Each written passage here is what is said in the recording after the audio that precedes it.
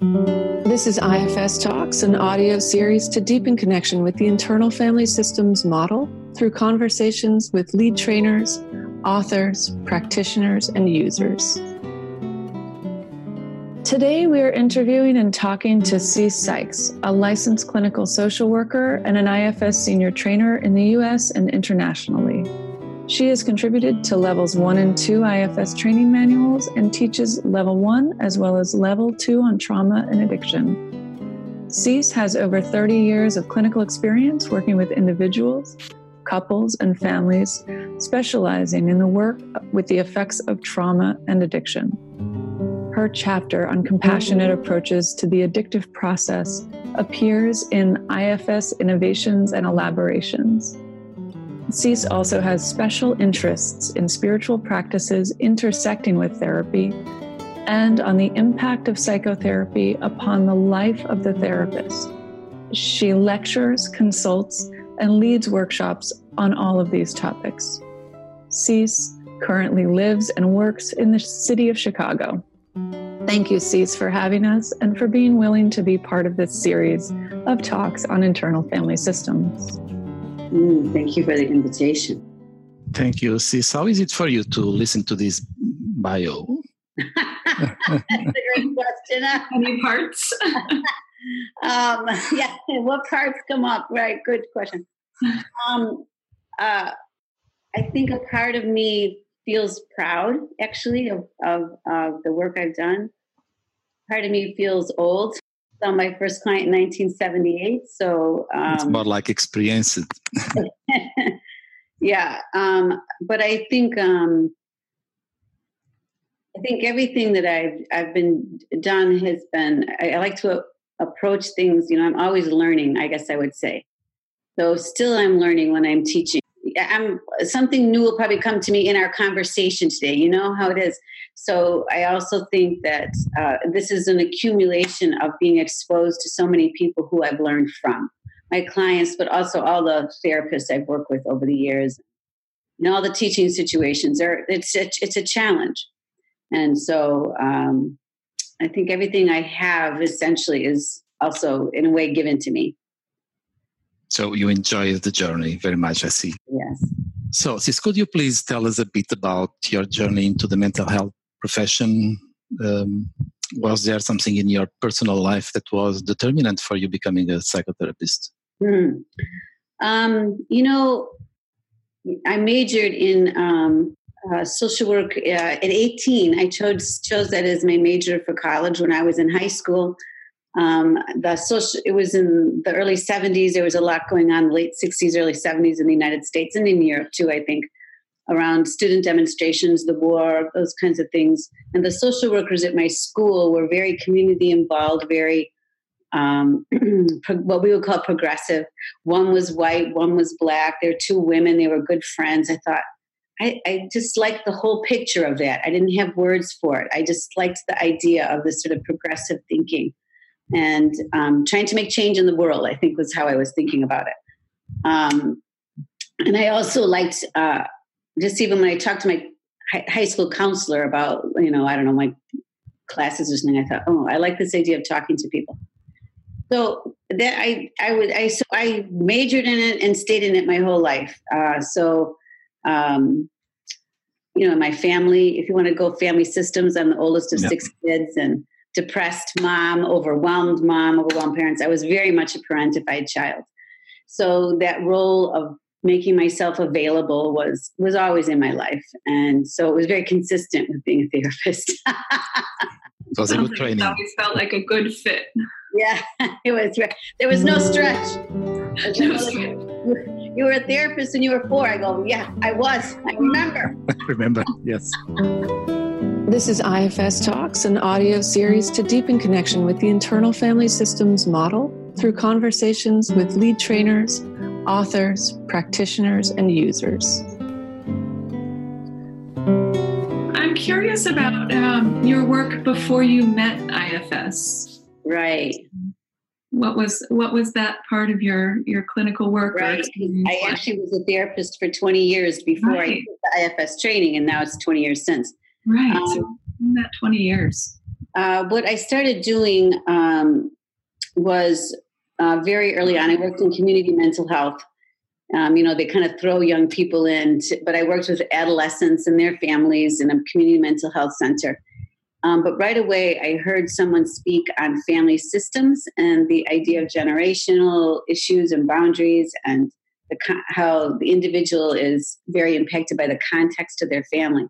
And that made a huge impact on me. So I then specifically got trained in family therapy and family systems thinking. And in specific, I was drawn to a couple women that I'd heard speak about working with physical and sexual abuse cases and were trained in family therapy. It was just very meaningful to me to think about how even the systemic issues of how abuse happens in families. So I ended up taking a job it was a private organization, but they worked with the Department of Children and Family Services, which is the protective services arm of the government. And that's the way it works in all the states in the U.S.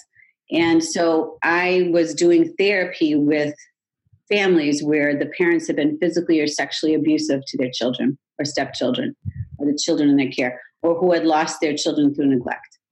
And we were very, progressive in the sense that I would go do home visits in rough neighborhoods and try to do therapy in their homes, and they would come into the offices, and they were very, very intense cases.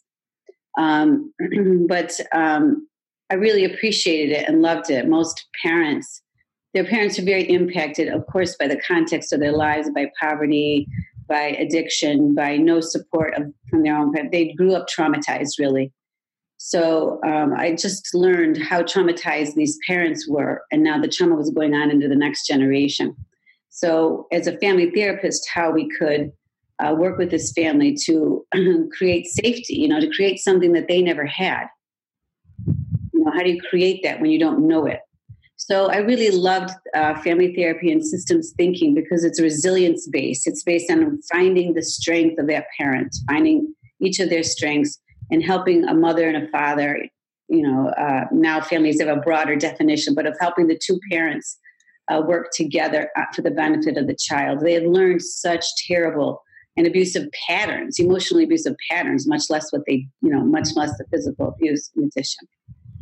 So always very poignant stories. It's never, things are never what they seem. There's always a story for the parent. And it was very touching work. And, getting kids reunited with families or recreating safety in a home is a really satisfying thing. And at the same time, while I'm working with adult survivors and we're running groups for women who are adult survivors, I was working with young men, some boys who were abused by their scout leader. And then we brought all the parents in for a family group with them, because all the parents have been impacted by their boys experiencing this. So it was very, very interesting and impactful work. And at the same time, I would say, looking back, that some of the individual intrapsychic dynamics of some of the survivors, that wasn't the big focus of family therapists. We were trying to change the contracts and create a safe environment, which we were often able to do. And that doesn't mean, of course, creating safety and having healthy dialogues and meaningful dialogues and healing dialogues between parents and children is healing. But there's more around some of those individual dynamics that I would include now. Having said that, bringing whole families in together, doing family meetings, bringing multi-families together over a larger event, these are hugely healing things also. So that it's all healing, I guess. But I learned, I think, how to be a therapist from survivors of sexual abuse who are very vigilant in making sure they're taken care of. And they have that never again part we talk about in IFS, never again managers. And I can still remember a woman coming in, and I was about 15 minutes late to take her in. She was waiting in the waiting area. And I brought her into my office, and, because a lot of my cases had kind of crisis sessions. Anyway, I brought her in late. And she was livid. She was so enraged with me. And she talked about how she had left work early and it was very hard for her. And she got in traffic and she was on time. And here I am seeing her 15 minutes late. And I could see that in IFS, we call it the exile behind that angry firefighter. that felt not cared about and not appreciated for what she had done. So, even though I didn't know the model at that time, she taught me I need to speak to what she is feeling on the inside, which is not cared about and not important. So I really just, the impact of my behavior and how it impacted the belief of her exile about being not important or being taken advantage of, both of which had happened to her in her life many, many times over. So I really learned how to be a therapist and listen to what we would call in IFS the exiles and the belief of the exiles. And I think that survivors who are so vigilant teach me that. They teach me if they see my parts, and if I'm in a park, they're going to tell me, "Are you angry with me, Stacey? You sound angry." I'm like, "Oh, am I angry?" I have to think that. Am I angry? Do I sound angry? Okay, tell me about that. Okay. Oh, so I think that relational piece is so important when you're healing from abuse. Was so much of that was taught to me by people who are vigilant about being safe. It looks like IFS comes in a very natural way to you when it came. So, because even back in those times, we talked about the inner child, and that was sort of, and a lot of addictions work and, a lot of family therapy work. We talked about the roles in the family and also just the inner child inside each person. So we see that in a more complex way now, but I think the psychological field in general was still making space for the inner experience as being somewhat unique and special and needing special attention. And that it is possible to give special attention to those traumatized parts. Yes, but I see that in the family system trainings, there was a huge focus on the external context, and you could already bring it to the inner world in a way. So you did an interesting bridge between the out world and the inner world in your journey as a therapist. I didn't think about it that way, Annabelle, but that's very well put. I think that's right.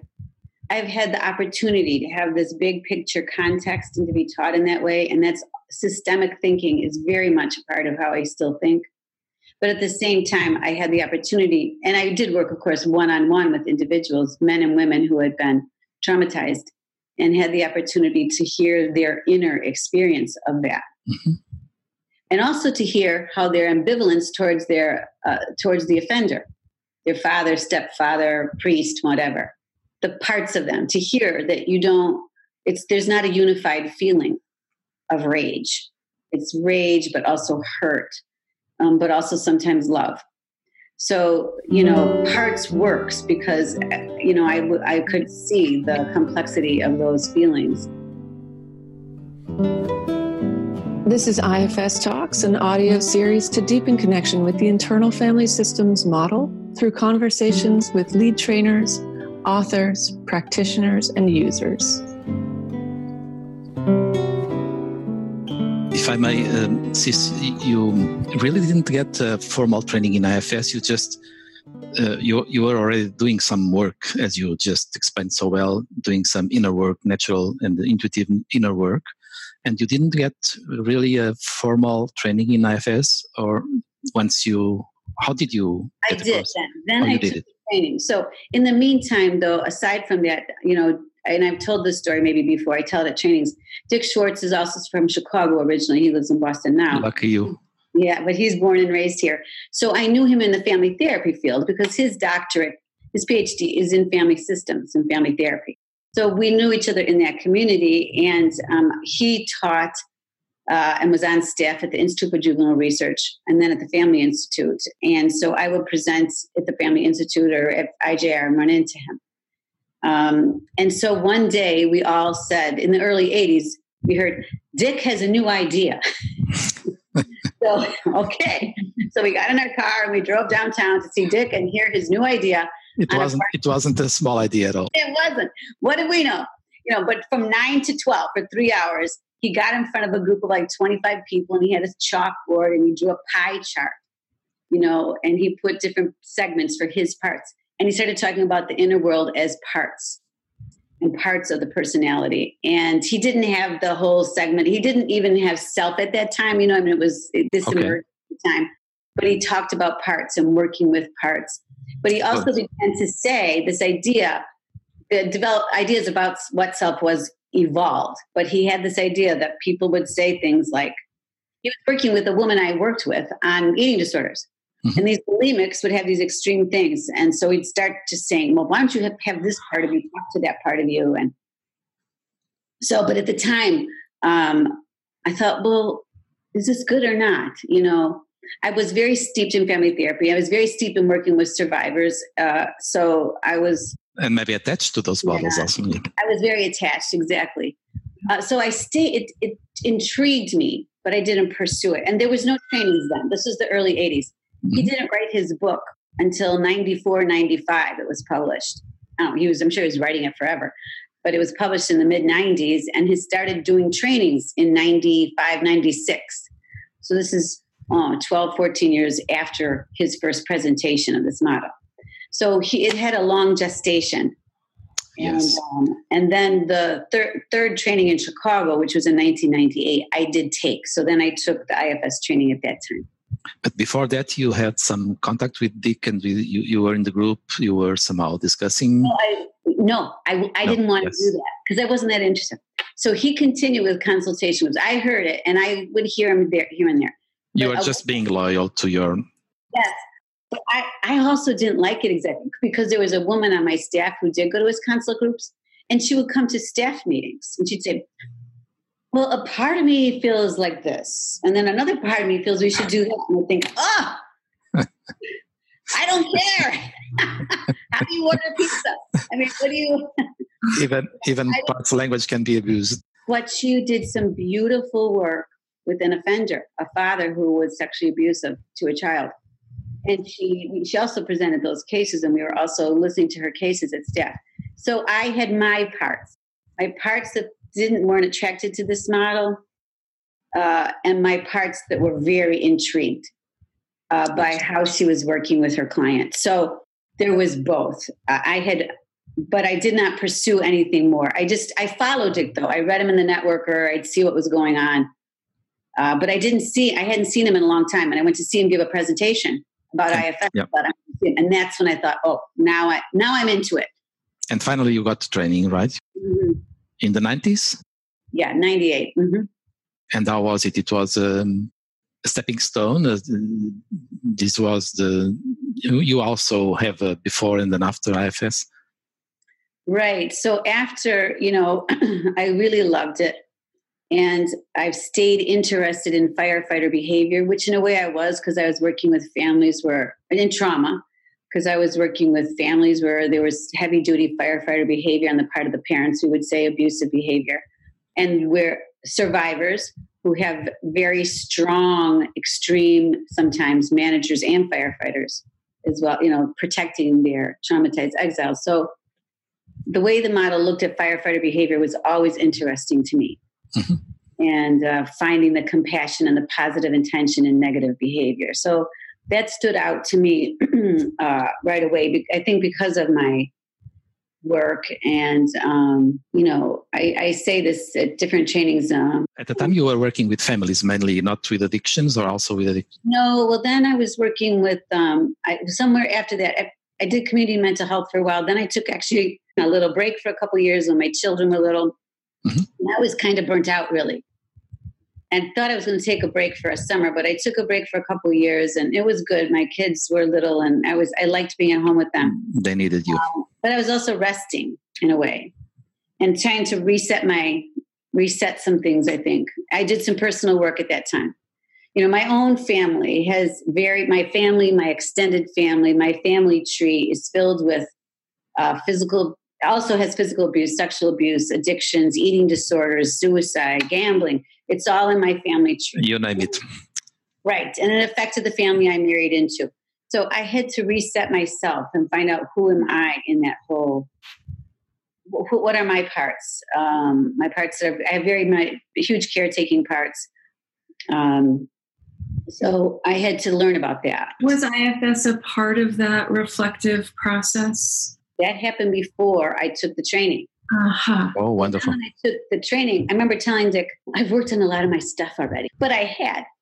And I said, so I don't know what's going to happen in this training, but I think IFS helps us define and get to the nuances of our own parts beautifully, which it did for me too. But it also helps us have a model to reach people who have done very terrible things or have experienced very terrible things or both. And I think it's a great way to reach people. So you are saying that IFS really, and the training you took, improved and changed your clinical work in many, many ways. Absolutely. In many ways. And your personal, and also your personal. Sure. My personal journey was better. I could work more with my own parts in a different way. It offers another way for people in very extreme situations to be healed. This is IFS Talks, an audio series to deepen connection with the internal family systems model through conversations with lead trainers, authors, practitioners, and users. I'm curious about what it was like to take that time to reflect on all the extreme trauma and work that you had done in the years before. It's great. It was good to take the time. Yeah. As I said at the time, the only family in my head right now is my own. Right. And that was good. My own family was quite complex, and I really appreciated spending that time and doing therapy and going to groups and just really diving in. When you say my own, you say your own, your kids, or you say your inner family? I would say the family, my family of origin, my parents, my extended family, understanding my relationship with my parents better, understanding my relationship with my husband better. My children were in preschool. It was not a complex relationship there, challenging, of course, complex.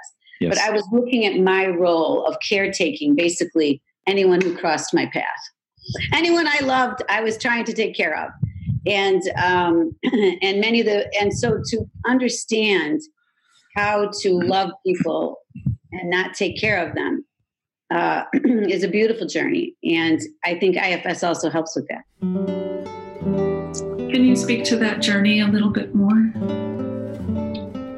Say more about what you'd like to hear. Well, I feel like a lot of us have those strong caretaker parts. Yeah. And they get really heralded as having a lot of space and that being okay. Yeah. So I guess I'm curious how you began to work with the caretaker to maybe see it in a new light or to shift its role within you. Well, you're speaking actually to that other interest of mine, which is the heart. I call it the heart lessons of the journey, which is when you've chosen to be a therapist and beginning to do your own work and what we find about our role and what leads us to this and some of those parts. So I think there's an enormous deep well of, I've done some retreats now, some 3-day retreats just for therapists to work on our story and our role as healers. In addictions, they call it wounded healers. Mm-hmm. Acknowledgement that it's from woundedness that some of that healing ability comes. So there's a lot that I could say about that.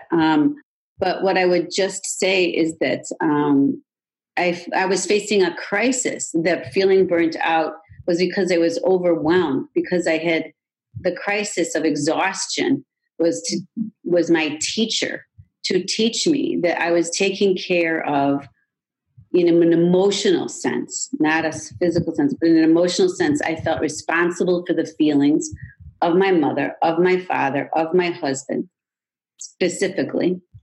And that I was in a role where I felt responsible for that. So that's what the essence of caretaking is. Not, there's a lot, I could do a workshop on it for days, but the essence of for a therapist, and IFS, I think, helps us with this. From self, I know the other person has a self, and I'm not responsible for their inner or outer world, but I am responsible for my world and what I bring to that person. So if I'm responsible for their inner world, then they won't be doing their own work. I'm doing it for them. So, which of course is a very limited ability. So that essence of that, those boundaries, I think relate to family systems. And I'm informed by family systems around those boundaries. And I'm informed by IFS around those boundaries. And I'm informed by the healing teachings, the teachings of the addictions world, which talks so much about whose problem is it. When someone's addicted, is so much hooks in others to help. So I have spent a lot of years looking at how to be helpful and healing without being hooked. So all of those things take time. And does that sort of address what you're asking? Oh, absolutely. I'm really honored that you took the time to share that and to share your passion and to share how it plays into your work with addiction as well. Right. It's all of a piece, really. So since our wounds help us to heal, but in a way we need to heal our wounds to heal. It's a little bit tricky. It is. When are we done?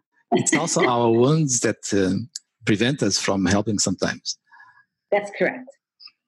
So what we would say is that not that we have to be perfect, but if we want to use the IFS model, we would say that our goal is to be accountable. So that if in fact, and again, I feel like survivors of trauma made me accountable when I was a younger therapist, because they'd be like, they would track my system so closely. And I think IFS gives us the opportunity to be accountable, say, oh, you're right. I had a judgmental piece come up. Oh, you're right. I got distracted there. And I didn't hear the first part of what you're saying. I had a part that took me away a little bit. So I think IFS gives us this really sort of safe way to talk about the fact that I'm still here for you. And I had a part that took us away. So I don't feel that our role is to be perfect, of course, but it is to be accountable for the parts that come up. And I do think it's our role to stay actively involved in our own healing process, which for most of us means going to therapy or, having healing, a network around us, and a place of accountability around us, where we take our cases and, are held both personally and professionally accountable, if you will. Yes, not to be in trouble, but to be able, to help us see, right? Wonderful. You gave the example of using your exhaustion as a great teacher. And so not having the space to do that, you're just exhausted. That's right. This is IFS Talks, an audio series to deepen connection with the internal family systems model through conversations with lead trainers, authors, practitioners, and users. So since you became a lead trainer for IFS, right. I see that you are still doing your clinical work. You still enjoy doing your clinical work. I do. And how was it for you to become a lead trainer? And how do you enjoy to be a lead trainer now? I want to honor my first opportunity to be a lead trainer was for a training in Mississippi, which is here in the States. It's in the South. It is a very warm, hospitable culture. The particular group, everyone in that group was evangelical Christian, but were attracted to the spirituality of the model, or the organizers were, and they wanted to bring it to their evangelical community. And I was very challenged by that because that's not my spiritual practice.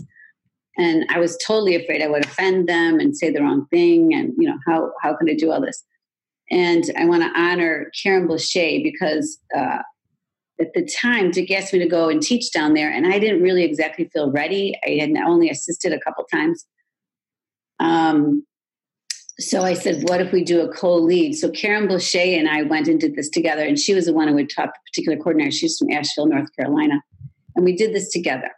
And one of the things that she taught me was that we need to get seated when we have responsibility for a group or are in leadership. And she taught me that phrasing because I can remember the first time I'm sitting in a chair and the room is out in front of me and I'm in my chair at the front of the room and Karen's next to me and I'm like, holy freaking shit.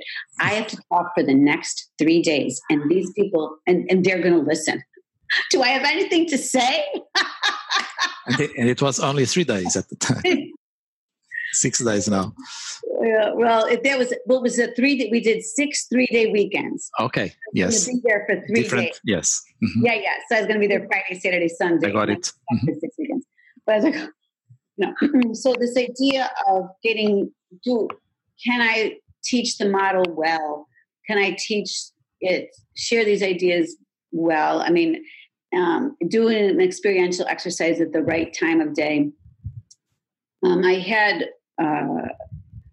these are challenging questions, but I was guided also by Karen because we were co-leading. She was very specific with me. Well, if you say this part, then I want to say this part, so that we would share responsibility, but we would also share using our voice, and so that neither of us would feel not seen. Mm-hmm. So she did a beautiful job of helping us be with our exiles around that. So I learned a lot teaching with her. Supporting each other, yes. Mm-hmm. Helping each other, and then processing at the end of the day. And so the other part about being a trainer is at the end of the day, you have a staff meeting. And what you do in staff meeting is you process your parts. And the lead trainer, when you have a co-lead, you might not process all of your parts with the whole staff. You're more hearing the staff's parts.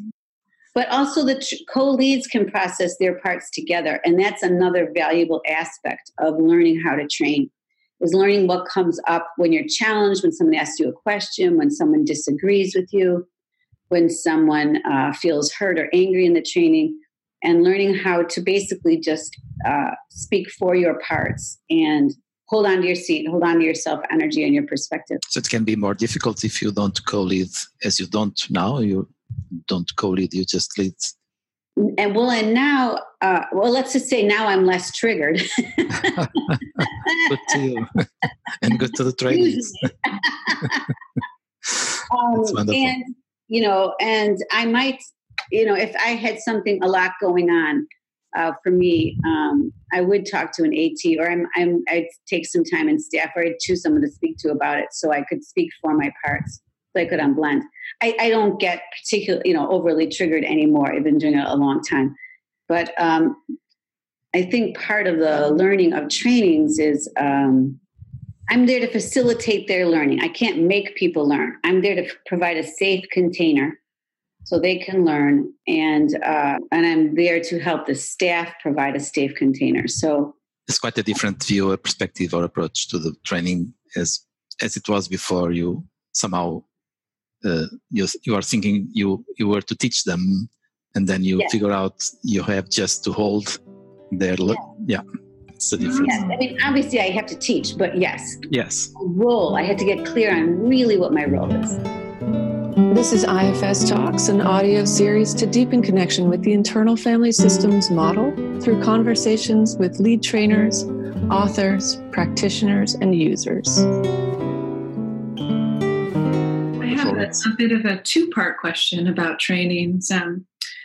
Firstly, what do you love about training? Mm-hmm. What do you enjoy?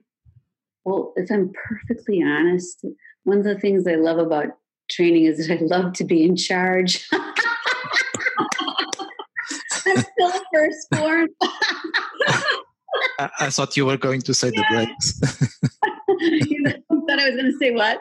The breaks. Yeah. Oh no. No. I love. Well, that's not a part, right? That is pure self. But I love. I mean, there's a lot of decisions to make, and about how to respond to a particular issue, how to respond to parts. There's lots of decisions that we make, not just curriculum decisions. And I enjoy the process. I guess I used to say I don't like groups, but I spend massive amounts of my time in groups. Right. Trainings, the smaller group of the staff and the larger group of the group. So I think I like the challenge to me of making good decisions, and I enjoy it. Now, I also really enjoy, I just really believe in the model as a form of healing. And I have no I have no ambivalence about IFS is the best way I know to help therapists help others. And I think it has been put to the test because, in particular, not just around, for me, people say, well, it's good with trauma. It is. I'm not against that at all. I would never minimize its benefit for trauma. But the angle I like to go to is in addition to trauma, with its benefit for people who have done bad things. They've lived a messed up life. They've been addicts for a long time. They were abusive. They have abusive parts. They've fallen apart. They've hurt people. They've hurt themselves. I think the model offers so much healing for them. I love that. I'm unambivalent about this model as a way to offer healing. And so you enjoy every minute in the trainings. Yeah, and I enjoy giving. I enjoy spreading the word. And I enjoy people getting it. And I enjoy truly, and this is truly true, not just that leadership piece, but I like thinking of new ways to express these ideas that they can be heard. And that's always a challenge because every group has a different sort of personality, if you will, and they ask different kinds of questions. And so it's always keeps me on my toes as to how best to express these ideas to others. Part two of my question, what do you find the most challenging about trainings, or what maybe is triggering, or about the demos? Demos sometimes, the demos are okay. I mean, there really is a lot of group energy. I was challenged when I first started doing them, of course. And I can still get challenged, because there is that sense of wanting the session to teach the group, but yet wanting the person to have their own experience and let that particular session go where they want to go. So that can sometimes be a bit of a challenge. To get a real good demo, yeah. And to get it just right. Dick has a tendency to always do a complete piece of work from beginning to unburdening. The whole process, the whole steps. He's very focused in that way. And he should be. He wants to show the power of his model, and he should. I'm glad he does. But I think in a training scenario, I want people to see all aspects of therapy and all the different aspects of therapy that occur in their weekly office. And that's not just an unburdening. So for me, every demo is useful because it represents a different part of the therapeutic process. So sometimes they're not as dramatic as a full piece of work, but they're representative of what it's like to sit week after week with your client as their story unfolds. So I like both. I mean, I like to be able to do unburdening in a demo as well. So finding that sweet spot in between all that, I think, is challenging sometimes. And I also think just sometimes, a training will really hit people in a very vulnerable place. So sometimes we have a very vulnerable participant, we might have very vulnerable staff person, and just having enough time and emotional space to hold all that, to give the time to the staff person that they need for their part and for their healing and for their unblending, and to have this time and space for the participants that need that as well. I find that sometimes it's challenging. There's a lot that's needed. Yes, and there are large groups too. Yes, it's a lot. Yes. Right. And a lot comes up with that invitation to be with our parts. That's right. We invite it, and then we have to deal with it. Right? Exactly. What? Perfectly put. Yeah. This is IFS Talks, an audio series to deepen connection with the internal family systems model through conversations with lead trainers, authors, practitioners, and users. Is there any way that you would like to see the trainings develop or change in the future? There is any evolution that you'd like to see? Because they are already so rich and so good in many ways, as you. They really are. They really are wonderful, and there's not a lot about the training that would change. I suppose some of the things that cross my mind as a trainer is I still sort of, I'm a little conservative in a certain way. Like, I would love to have trainings that just have licensed clinicians in them. You know, we've always opened the model to practitioners, to body workers, to organizational development. We've always opened it to everything. And there's always everything. And sometimes, I think because of my focus on being a clinician, sometimes I'm frustrated when people who are coaches, I don't want to say negative about coaching. Clinical training, it's a different task than psychotherapy. And there are different pieces to it than psychotherapy. And there's different tests to body work than psychotherapy. And I would love the freedom to just be talking to psychotherapists sometimes, because I would love those people for their needs to be met. And I respect their work. It's different work though. And sometimes the differences strike me as stark.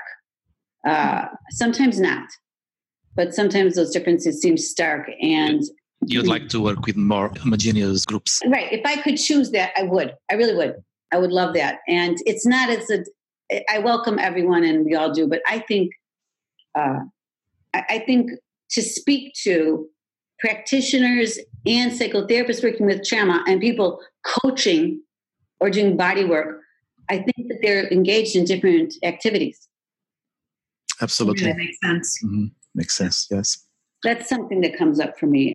But I think we are very top heavy. We have a lot of staff, and that has evolved. We didn't used to have as many staff. When I started, we'd have 6 or 7 staff for 30 people. And now we have 10 or 11 staff for 30 or 33 people. We have a staff for every small group. And that has evolved over time. And initially I thought, is that really necessary? Because a PA would go during a practice session, they'd spend 45 minutes with one group and then 45 minutes with another. They would split their time.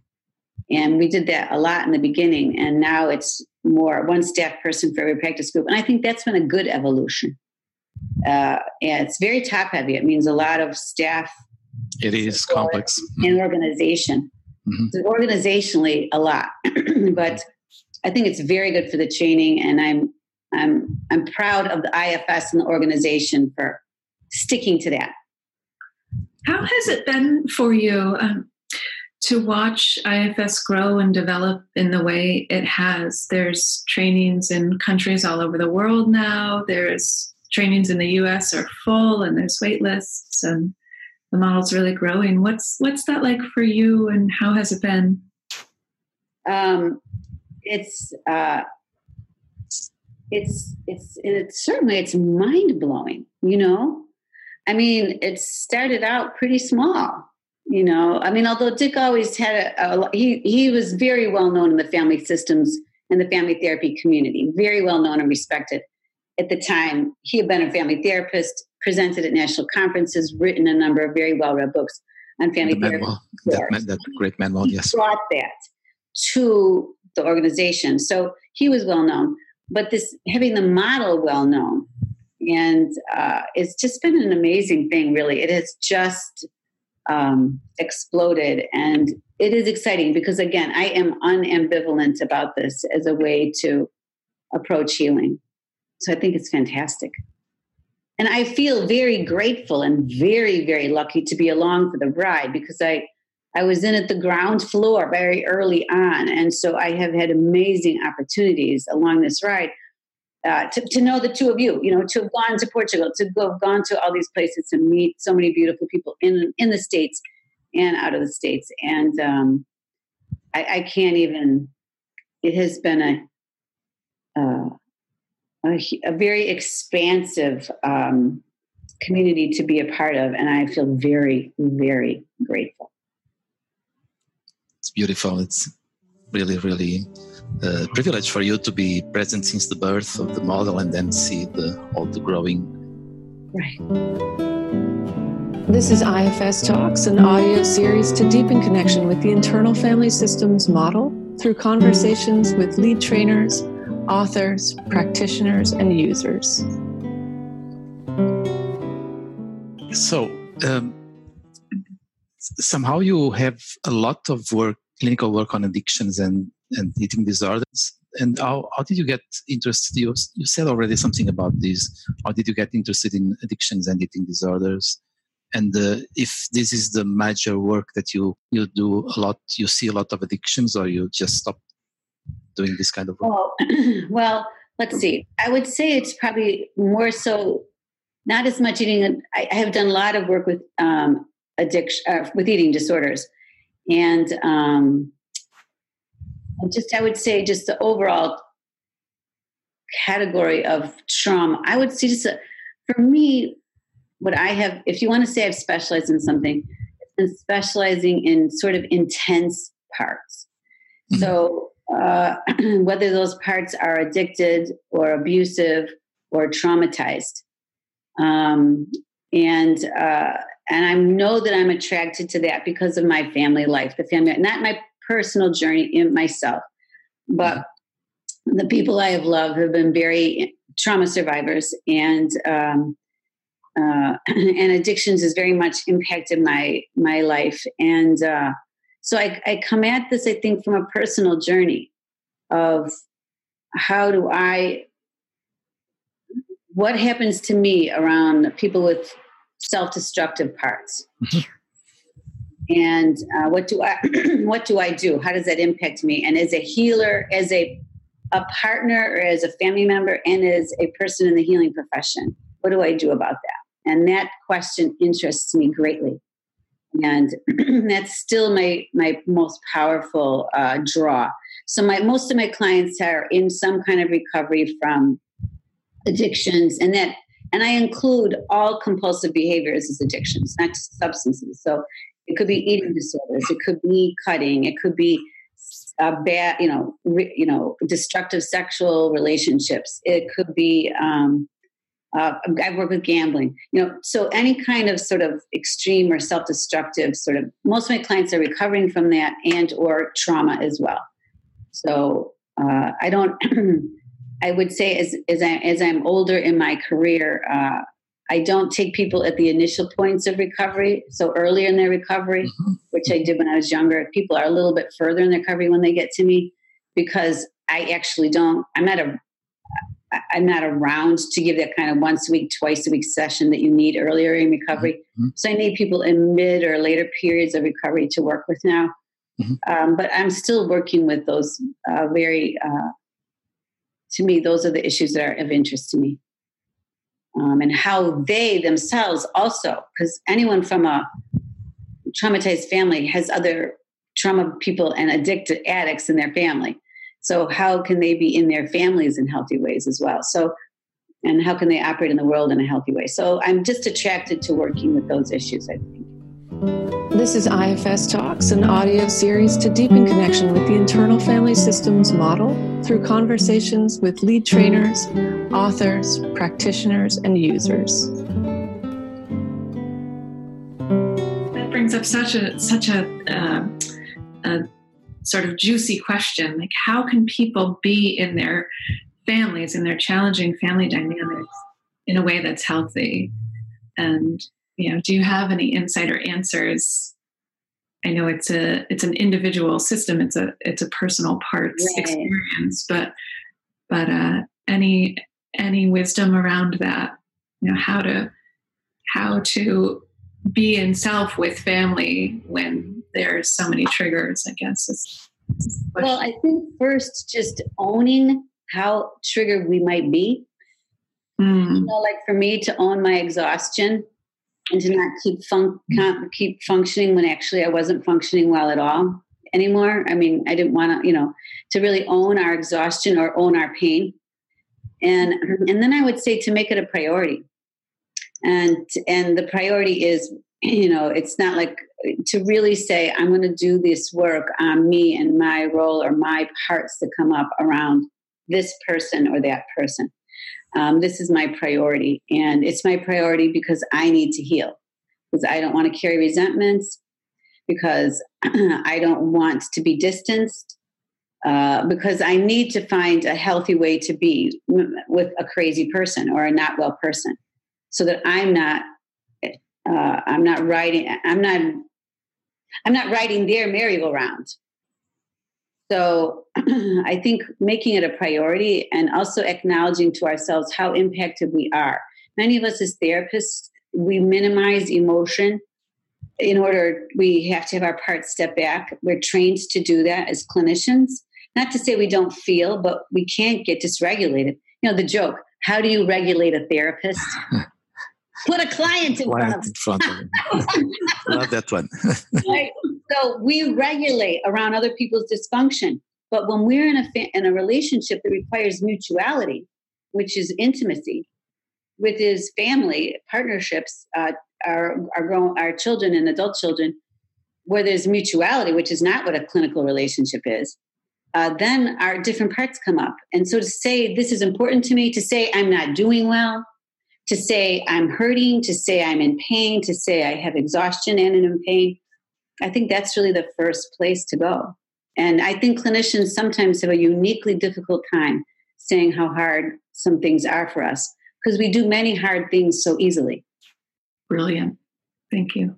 Yeah. Sis, many people can be led mainly by firefighters and others mainly led by managers. And I believe you have a good radar for those systems. Right.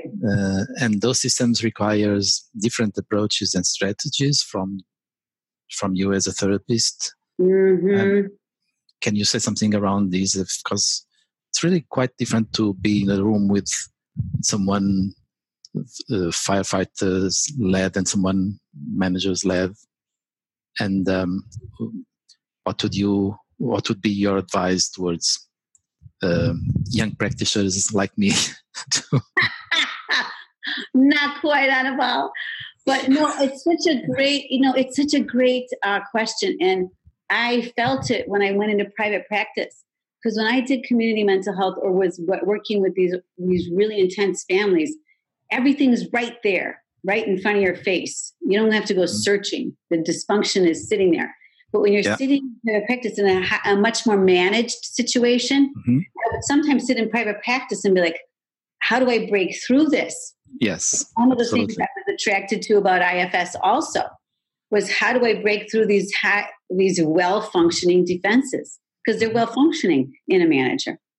And so I think that those are such great questions. But I think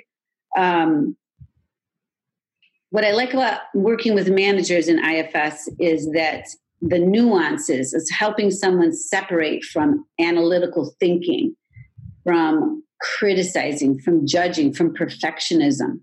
When people can get on blend from those things that really run their life as they can to any of us, to get that kind of on blend is huge. And it's very subtle, though. It's more subtle because there's being perfectionistic is very close to being good at what you do. So how is that a problem? So helping people unblend, identify and unblend from that.